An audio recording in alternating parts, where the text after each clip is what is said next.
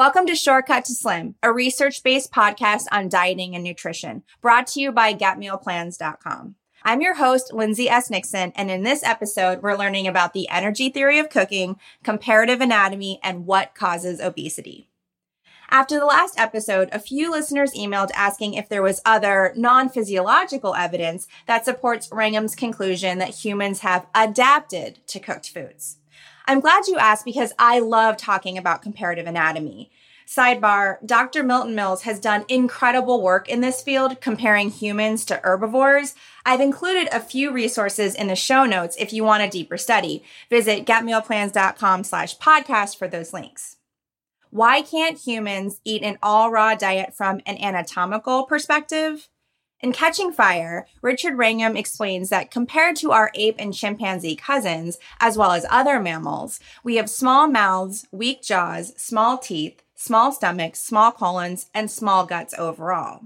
In the past, the small size of these body parts has been attributed to eating meat, but Wrangham says the design is better explained as an adaptation to eating cooked food rather than raw meat. Wrangham notes, given that the mouth is the entry to the gut, humans have an astonishingly tiny opening for such a large species. If you're anything like me, you're probably stretching your jaw as wide as possible right now. And if you're not, go find a mirror and do that because everybody else is. Now, compare your face to a picture of a chimpanzee with an open mouth. And I've included a picture with the show notes on getmealplans.com/podcast for easy access. Chimps can open their mouths twice as far as humans, as they regularly do when eating. Our mouths also hold very little volume, as I discover every time I try to eat popcorn. Interestingly, we actually hold the same volume as chimps in our mouth, though we weigh 50% more. We also have a weaker jaw muscle by comparison, and I know I've personally experienced muscle fatigue chewing hard foods before, like big sourdough pretzels or Cliff Bars. Our teeth and molars are also the smallest of any primate species in relation to body size, and our stomach is less than 1/3 the size expected for a typical mammal of our body weight. The large intestine, meaning the colon, where plant fibers are broken down to be used as energy, is less than 60% of the mass that would be expected for primates of our body weight. This is why we can't digest fiber and basically send it back out, whereas apes actually break it down and use it for energy. For me, this fact alone provides a convincing argument that we are anatomically adapted to cooked foods, because if we weren't eating the high caloric density of cooked foods, we would have to eat all day and probably eat twice our body weight as apes do. Even then, we would still probably starve because the sheer amount of food needed is insane, and we'd basically have to eat all day while simultaneously foraging for more food. I'm exhausted just thinking about doing that. To summarize, in case I lost you back there, we have small teeth which are adapted to finely mashing softer cooked foods, not chewing tough raw material. The high caloric density of cooked food also allows our stomachs to be small and our intestines to be short. This next part is for vegans. The man-the-hunter hypothesis assumes our ancestors were originally plant eaters, but that we evolved because we ate meat. And it was this meat eating that caused us to have the small everythings and become the humans we are today. But small mouths, teeth, jaws, they're clearly not well adapted to eating raw game meat, which is tough. Cooked meat is easier to consume, true, but it doesn't move through the human body the same way it does in the bodies of true carnivores and omnivores. Humans are extremely inefficient at processing chunks of meat. It passes our stomach quickly and then languishes in the intestines, where for other meat eaters, such as true carnivores and omnivores, it stays in the stomach for a really long time to digest, with a short ride in the intestines. Plus, as Wrangham pointed out, our ancestors were still eating at least half their diets of plants. They were hunters and gatherers. So if the meat-eating hypothesis explains the small everythings, it faces difficulty with the plant component of the diet. It can't explain how humans with diminished capacity for digestion could have digested raw plant foods efficiently. I'll stop myself before I fall deeper down this rabbit hole of comparative anatomy. As I mentioned earlier in the podcast, if you're as supremely fascinated as I am about this, I've left a few reading links in the show notes. You can also read chapter 2 of Wrangham's book.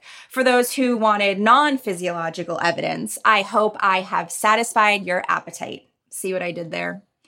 The reduced size of our digestive system limits our effectiveness at digesting raw food, but it enables us to process cooked food with exceptional proficiency. This is great news from an evolutionary standpoint, but not so good news when we consider what that means for processed foods and the obesity epidemic, which I'll talk more about later in this episode. The energy theory of cooking is basically this. By cooking our food, we are better able to absorb the nutrients and also the calories in that food. This is overwhelmingly true for all animals, even fish and insects, and animals that are adapted to a raw diet. But this wouldn't be a science-backed research podcast if there wasn't a giant, steamy caveat. Science is so humbling. Cooking can also reduce calories. For example, cooking can lead to the loss of nutrient-rich juices or reduce the amount of sugars or amino acids, which would consequently decrease the bioavailability of the energy. Cooking can also generate indigestible molecules or change the texture in the way that the food becomes less digestible, though this is definitely the more rare exception. However, if you're, a bad cook or you've ever burned something, that last part really is singing true right now. The effects of cooking on energy gain, however, are consistently positive. Wrangham talks at length about gelatinization, denaturalization, and the reduced cost of digestion in exceptional detail. I'll share a few points or examples here just to give you a basic understanding, but if you're even a little bit fascinated or you want to know why bodybuilders started drinking raw eggs or why we're so attracted to marinades, pickles, lemon juice, and beef jerky, see chapter 3 of Catching Fire. Here's a hint. It's not just about the salt. Denaturalization helps account for our enjoyment. Here are the Cliff Notes. We utilize cooked starch such as oat, wheats, potatoes, banana, white bread very efficiently. About 95% gets digested. Raw starch, however, doesn't fare so well.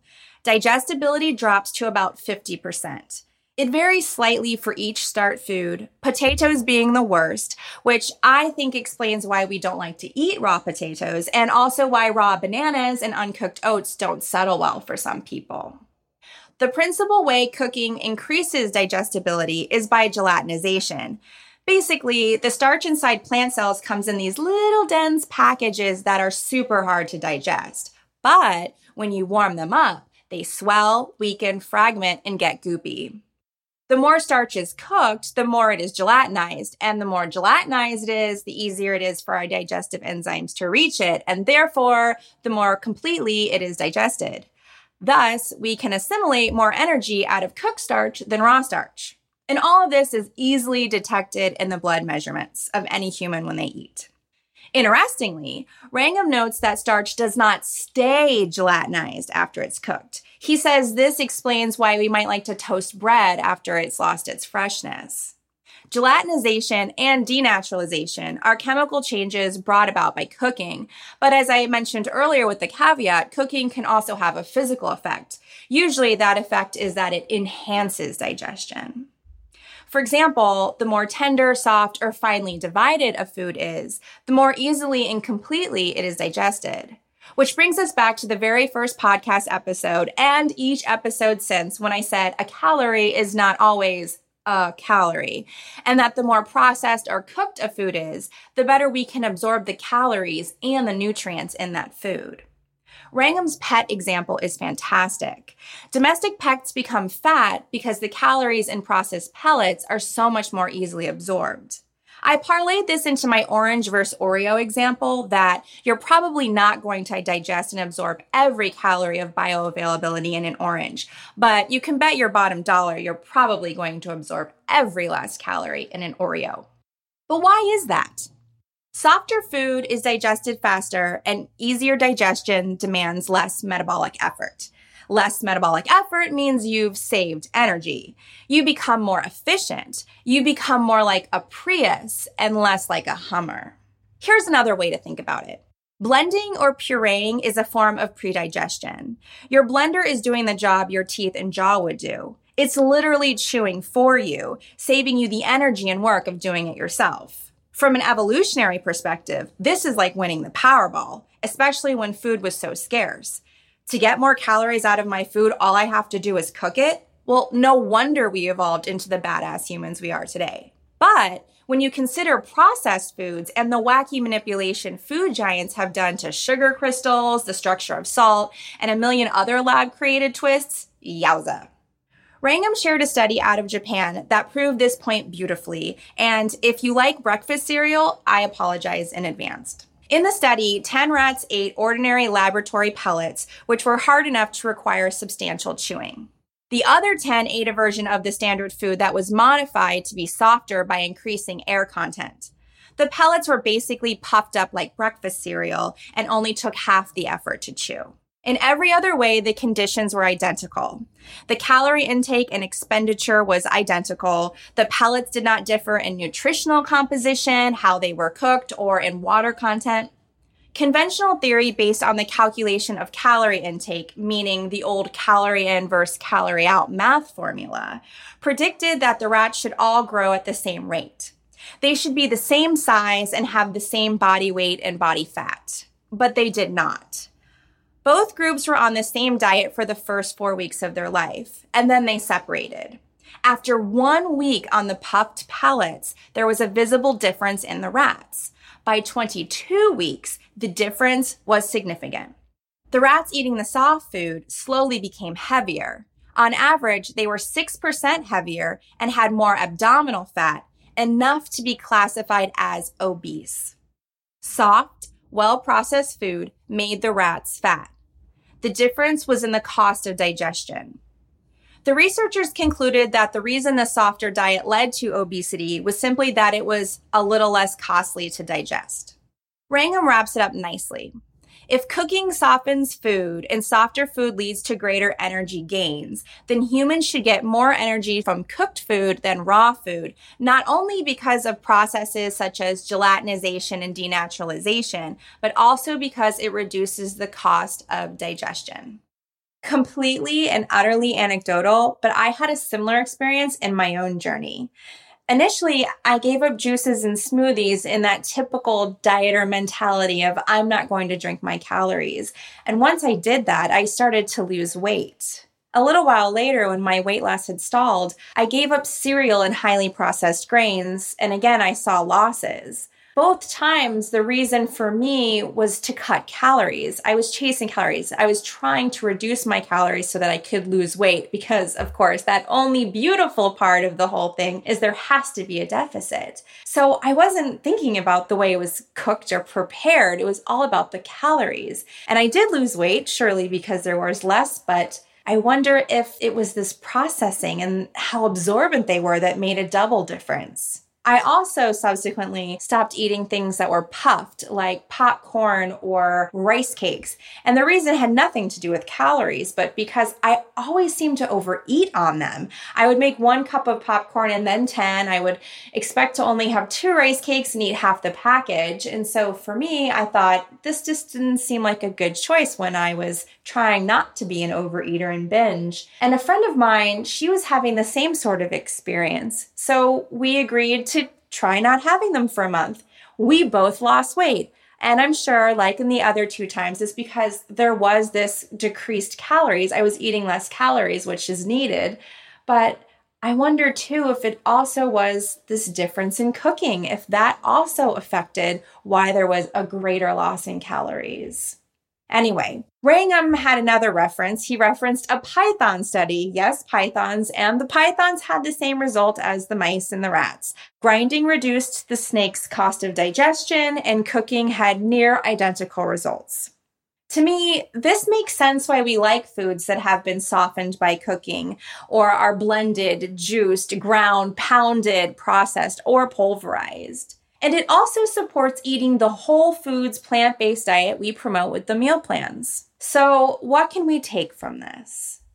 Cooking gives calories, but we are adapted to cooked foods. Processing also gives calories, but there's a wide spectrum in terms of what processing means. Dieters, please don't start fearing chopped tomatoes, chunky stews, hummus, or applesauce. Their calories are not the same super absorbent calories that are in pretzels, Twinkies, and Big Macs. Intuitively, you know this. And now you know why 100 calories of donuts might lead to obesity, while 100 calories of applesauce, tomato soup, and strawberries probably won't. Finally, I'd like to end this episode with my favorite Wrangham quote. Delicious means high energy, because what people like are foods with low levels of indigestible fiber and high levels of soluble carbohydrates. You've been listening to Shortcut to Slim, brought to you by Meal Mentor. Download your free, research-based 7-day meal plan at getmealplans.com and leave all the guesswork and science to me. I'm your host, Lindsay S. Nixon, and I'll be back next week talking about gut bugs and sugar addiction.